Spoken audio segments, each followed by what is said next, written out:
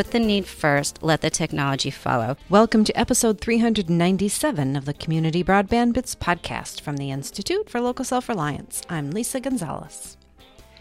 As more people become better connected with broadband, especially in rural areas where hospitals are few and far between, the healthcare industry is finding new ways to use telehealth applications. This week, Christopher talks with Danica Tynes from the Georgia Tech Research Institute about what's working in telehealth and ways to move forward. Danica talks about policy, funding, and ways to get the community involved in order to improve the likelihood of success for new telehealth applications. Now here's Christopher talking with Danica Tynes from the Georgia Tech Research Institute. Welcome to another episode of the Community Broadband Bits podcast. I'm Christopher Mitchell at the Institute for Local Self-Reliance, normally in Minneapolis, but today in Raleigh, where it's much warmer than it normally is in Minneapolis this time of year. I'm speaking with Danica Tynes, the Senior Research Associate of the Georgia Tech Research Institute. Welcome to the show. Thank you, Christopher. Thank you for having me. It's great to have you here. I'm still in North Carolina. We're here at the NC State, where the Institute on Emerging Issues is having a conference, the Reconnect, part of the Reconnect series, in which we're talking about today technological opportunity. Your specialty is telehealth, and I'm very excited to dive into this, to talk about what's happening today, where we're going, and your panel, which is going to be about what's possible in the best future that we could have, in which we all have great access and everyone is connected. I think it's going to be a great panel, and I recommend people go back and stream it once they listen to this interview. But I'd like to first ask you to just tell me about the Georgia Tech Research Institute, please. GTRI, Georgia Tech Research Institute, is an arm of Georgia Institute of Technology. So it is focused on how to innovate in different organizations. They do a lot of Department of Defense work, of course. Right now, one of the projects that I'm working on is to modernize the Medicaid management information system. And so we're building the systems platform, and we're taking it into the cloud.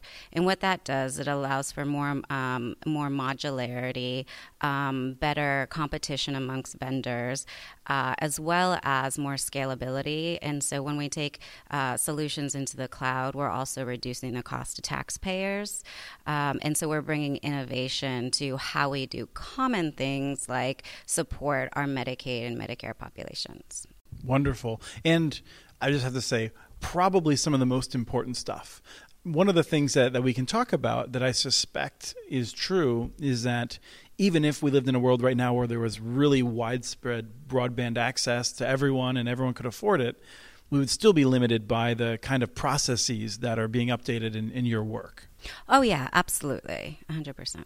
And so I think it's one of the things for those of us that really focus on broadband expansion, we want to also have a sense of reality, which is that the things that are limiting telehealth aren't just broadband capacity, but it is one of the factors. So let me start by asking you, what is working in telehealth today? Like not where are we going to be soon, but what's been going on in 2019? What was working well in telehealth? So I can probably couch the answer to that in an anecdote of a project that I did in Mississippi. I was working with North Mississippi Health Services. Mississippi Health Services has a hospital system centralized in Tupelo, Mississippi, and then 23 other clinics that are spread across rural northern Mississippi. Mm-hmm. And so this hub and spoke model made them a really great candidate for a telehealth solution because they had the infrastructure as well as the specialists needed in the urban center in Tupelo that would benefit the rural population. Our first case, our first patient who came through this program, she was a diabetic patient. She lived about an hour and a half from Tupelo. She had 2 jobs, a morning job, an evening job. And so she had missed her last 5 diabetes appointments with a specialist who was in Tupelo. She also had trouble securing transportation. Mm-hmm. So here we have, now we've implemented telehealth, and in her local clinic, with her provider, with her nurse, whom she knows very well, she's able to now take a telehealth visit and close the care gap and get now a care plan to help manage her diabetes. And the added silver lining that we got out of that was the benefit of having the nurse and her primary care physician on the other end of that synchronous visit to hear what the specialist was actually offering. So it was more of an integrated care model. So now they could reinforce the messaging of the diabetes specialist. So that was our first patient, and I loved it. I felt so close to being able to make an impact in the world when she was the first one to come through. But there's a few things that made that possible. Number one is there was policy in place. So Mississippi determined in their legislature maybe 5 years ago that private payers had to reimburse telehealth services at the same level as face-to-face. That was number one. That is not a federally mandated thing. It is encouraged by CMS. CMS has models in place for telehealth reimbursement, but it's up to the states to adopt their own legislation in that regard and allocate those funds. So that was the first thing that was in place. And it's a wonderful. We live in a world of abbreviations in telecom, but what is CMS? Centers for Medicaid and Medicare Services. And so, we have a huge population that benefits from Medicaid and Medicare services. And many of those populations are found in rural areas or even urban areas. And to that extent is if we are offering a technological service that we don't want to edge out those who are benefiting from a federal health care plan, right? Right. And then just for people who aren't as familiar, Medicaid, a lot of children get coverage through Medicaid, a lot of people who are disabled, it's a vulnerable population typically. And so these are the people who often have the hardest trouble getting to Tupelo or another major population center where you may have the specialists. Right, and frankly, I don't know what the person of Mississippians is leveraging those federal programs, but I think despite where you live, whether it's Jackson or, outside of Jackson, I think that it's probably a high percentage. And so you don't want to further marginalize those who participate in that program by offering services that they can't benefit from. Right. Now, you were saying number one was policy that made this happen. What's the second thing? Funding. Funding, right? So North Mississippi Health Services, they obtained a large grant for their startup costs. They also had the hospital that was able to pick up some of the funds and allocate the resources, like the IT department needed to shift over their resources to help make this happen. So I think having financial resources up front is really huge. One of the first things that we did to identify the feasibility of telehealth, because it's not feasible everywhere. And I'll come back around to my recommendation for when to adopt telehealth and when not to. Okay. Because there are cases of when not to. We get really excited about telehealth as a silver bullet. But funding was really important. And one of the things that we did before we went out to before we implemented all of the sites is we kicked the tires on their broadband.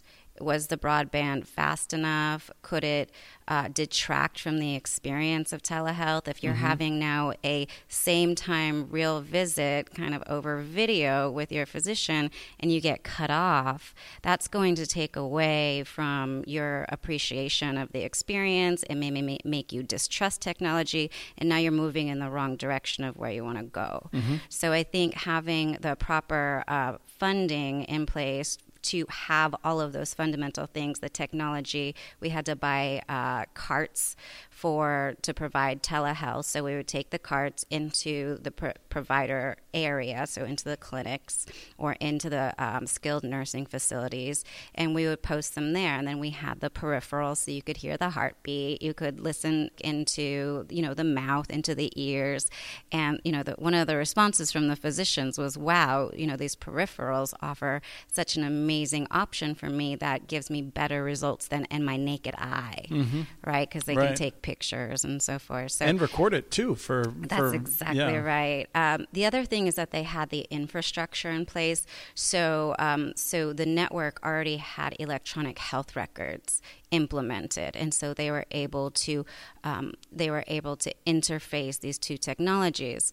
I found this out a long time ago working with University of Texas Medical Branch. They tried to implement telehealth without having their EHR, their health records in place.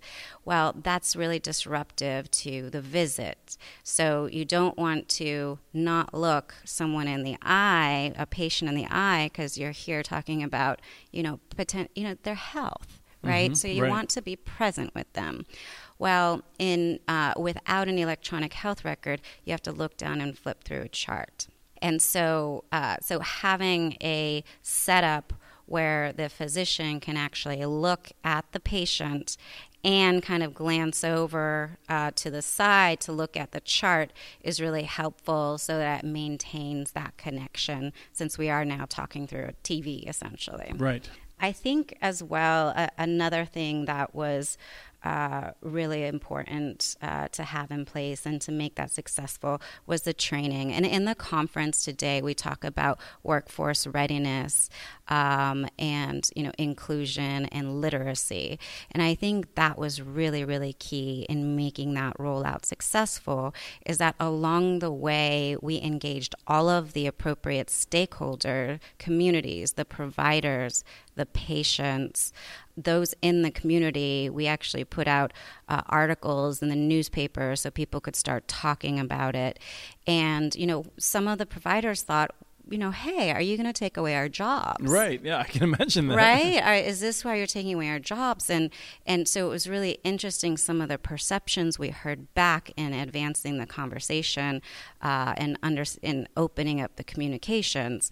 And so it was, no, actually, we're here to help you do your job better and help you keep your community healthy. We had, IT departments that were just kind of going, well, this is just one more fancy thing that they're throwing on us. Didn't get it. Right. They're not gonna call you when something breaks, right? That's right. Or, and now you have to change all the way that you do billing. You have to update that into the system. You have to create a code because now this is a telehealth visit, right? So you have all of these considerations of who are the stakeholders who are impacted. And then, of course, the patients. Well, I don't even like going to the doctor in the first place. And now I have to use this technology thing that I'm not comfortable with. And indeed, we did do surveys subsequent to the rollout to understand the level of satisfaction or frustration of using telehealth. And the satisfaction level was, just as high, if not higher, as in-person visits.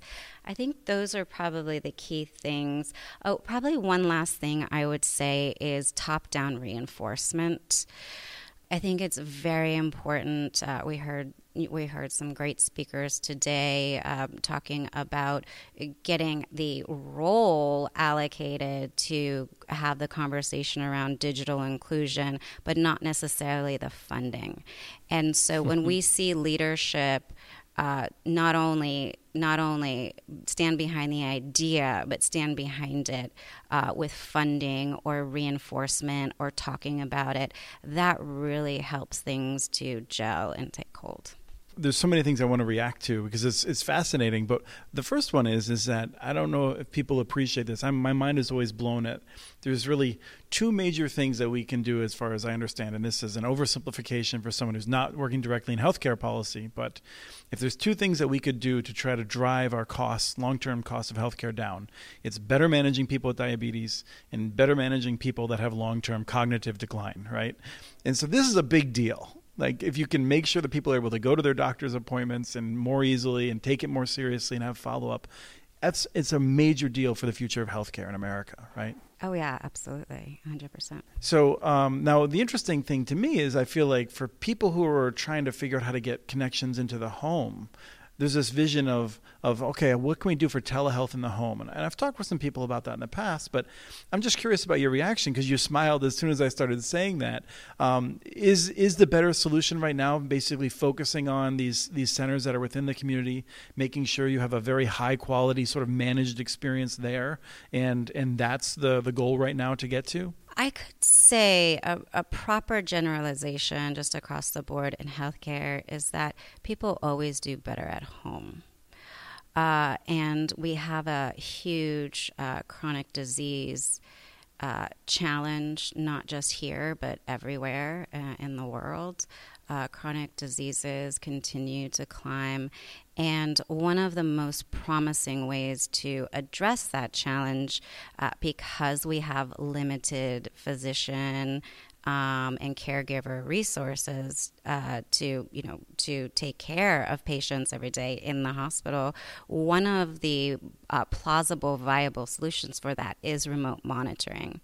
And the thing about remote monitoring goes back again to workforce literacy, is that it necessitates data and people who can absorb data, understand how to create trigger mechanisms.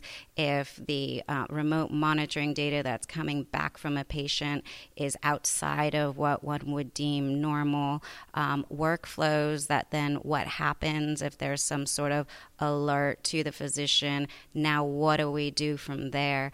But it's a really viable option for managing chronic disease. In fact, in the session later, I'll introduce a couple of data points around how telehealth has demonstrated to reduce chronic care patient visits to the ER, which is a huge cost to taxpayers, right? Mm-hmm. So I think you're right on by being interested in that conversation, because it's one of the most viable applications of telehealth where we could see, outcome impacts. And when you say the data, I mean, we're not necessarily talking about invasive things like, things that you'd maybe have an implant for. It might just be your weight, right? It might be a weight, right? It could be a blood pressure, right?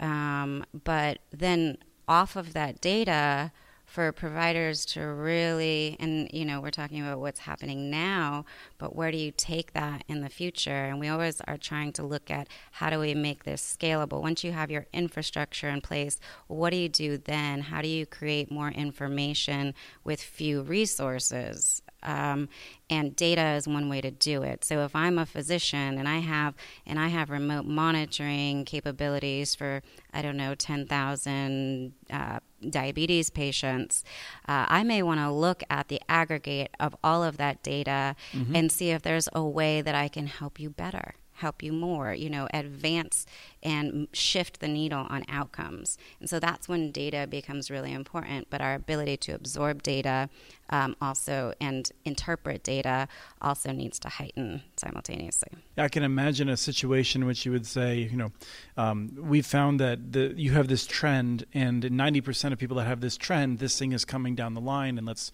try to address it earlier. That's right, exactly. So we find ourselves in much more proactive stance when we can understand the data. So you said that you wanted to come back to where telehealth might not be the better solution. I want to make sure we talk about that. Yeah, so I feel like what we always want to remember and why we choose the field of health to participate in is because we want our population to be well, all of our populations to be well. And for that, I think we always need to start with the need. Every community is faced with different cultures, mm-hmm. different needs, different barriers. I think you have some legislative barriers here in North Carolina for telehealth that might not be the same barrier that you have in a Mississippi where the health burden is a lot larger. So everybody has different barriers. And I think it's making sure that we stay connected to what the need is. So, for example, Let's say a community is faced with an overwhelming burden of obesity, and we see how that translates into chronic disease. That's one of the social determinants there. So maybe instead of saying, telehealth can help, it fixes everything. Mm-hmm. Well, maybe the local high school can open up the gym after hours and share it with the community that may not have one. Maybe we start a community health walk, and everybody goes outside at 5 right. o'clock and does it. So there are some human things that we can do without technology that can help address the need rather than trying to throw technology at it. So I would just always say, put the need first, let the technology follow. As far as I'm concerned, technology is zeros and ones. That's it. We can build anything. Anything you want built, we can build. It sounds like someone from the Georgia Institute of Technology. Yes. Oh, yes, because lots of research that we do. I think I just read an internal article the other day where we're offering to replace the power grid with batteries, right? You can build anything. Mm-hmm. So it's really get connected with your community, get connected with your social determinants, get connected with what can actually move the needle and create change in your health outcomes, and then decide what you want to apply to it. This is going to be seems like a weird tangent, but it's going to come back around. Gotcha. Last week was National Girls and Women in Sports Week. A lot of states celebrate a specific day. And for the past 12 years or so, I've done photography for the Minnesota version of that because I moonlight as a photographer and do a lot of sports photography. So through them, I met this group. There was a group being honored for doing granny basketball. In which I think is women who are over 50, many of whom did not have opportunities to play because we had no Title IX when they were growing up. And so they have formed these leagues in which they play with a set of rules that's appropriate for their age and mobility and just to have fun. And, what you were saying about telehealth, just the costs of establishing granny basketball leagues are such that if you prevent one person out of probably 20 teams from developing a health problem, that has paid for it. And yet these granny basketball leagues are looking for grants sometimes to be able to get court time and things like that. And so, I think it's really important to think about these things about being creative and not just saying telehealth, but to recognize that we need to, figure out how to make people more active in a lot of ways. Right. Yeah. We don't want it to become this buzz thing. And like I said, the more times we try to apply a technology that isn't appropriate for its application, the more distrust we have in technology. And that's opposite the direction we want to go. Right. Yes. And one of the things that we talk about in health is that the cost of building broadband networks, roughly in rural North Carolina, I think you could assume it's on the order of, $2,500, $5,000, depending on one-time cost to connect a home with a fiber optic network. And it sounds like a lot of money. In the healthcare field, it's not a lot of money. And so I just feel like it's useful to break these frames of reference. We get caught of thinking about what is a lot of money in healthcare. Millions of dollars is a lot of money per person. So anyway, I appreciate that, the context of how to think about these things. So I feel like in telemedicine, a lot of us, I certainly do immediately think rural solution. But I'm guessing there's urban implications for telemedicine as well. And I'm curious, what are we overlooking there? Hugely. So where telehealth has evolved to is it was an access gap closure tool initially. And now I read articles literally every day of new applications of telehealth. This morning an article came out about applying telehealth to reduce physician burnout. Go figure. Mm-hmm. So now it's not just about closing physical access gaps to care like rural, urban. Now it's about education. It's about asynchronous. So you have synchronous, same time, real time telehealth, and asynchronous, which is it could be a slightly disjointed. Email, for instance. I have a non-emergency question for my doctor. Exactly. So non-synchronous. So both of those types are being fully leveraged in so many different and innovative ways that the application of telehealth is not just for the rural community. Mm-hmm. Where I think you'll see a huge impact, though, is in the rural community, similar to the first anecdote I offered up about Mississippi and the diabetic patient who couldn't access her care, and now she can. And so it's so easy to see the impact of that. But then as you start kind of expanding, it's basically television, right? It's just two-way communication between individuals. And so we can solve all the problems of the world that way, right? I don't think that rural health is now the driver for telehealth, but it is certainly a tried and true and viable application for it. Yeah, when you put it like that, it's this situation, we used to e-games, e-this, e-that, and then over time, it's not e anymore. It's just what is. And in 10 years, there's not going to be telehealth. There will be health, right? That's exactly right. And, I offer up telehealth. It's really an adjunct to health care. And when it works well is when it becomes part of how we do business. Mm-hmm. It's not just this kind of side appendage that's a fun project over here, but it's just part of the workflow. It's what we do. And eventually it will look like that. So let me ask you, is there anything you want to wrap up with? Yeah, absolutely. So just a quick story about how I've used telehealth is that there's an app called Doc on Demand. I was driving through rural Mississippi and I was feeling a cold coming on. And so I pulled over to the side of the road and I went online. I logged into the app and I had an immediate appointment available. It cost me $40. I was out of pocket, but I was in the middle of Mississippi. Mm-hmm. And so what else could I do? And so they said, okay, we can, give you a prescription for this medication. Where's your nearest pharmacy?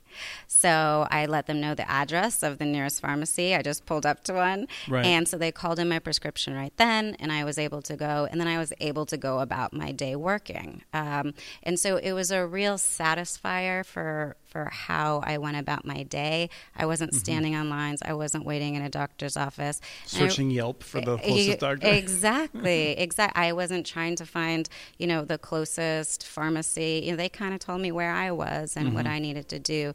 And so under circumstances like that, I think that can save us so much time, save families so much time, going to doctor's offices, taking their kids out of school. I think as we start to get more comfortable with the technology, we're going to actually see that becoming our new reality. Great. Thank you so much. Thank you. That was Christopher talking with Danica Tynes from the Georgia Tech Research Institute. They were discussing telehealth and how it's making healthcare more accessible for more communities. We have transcripts for this and other podcasts available at muninetworks.org/broadbandbits.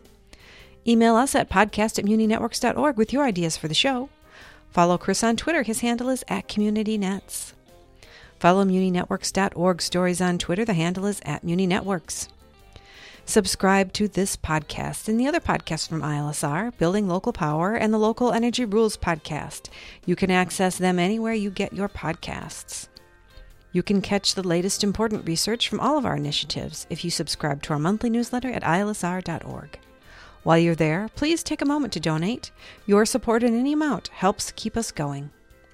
Thank you to Arnie Huseby for the song Warm Duck Shuffle, licensed through Creative Commons. This was episode 397 of the Community Broadband Bits podcast. Thanks for listening.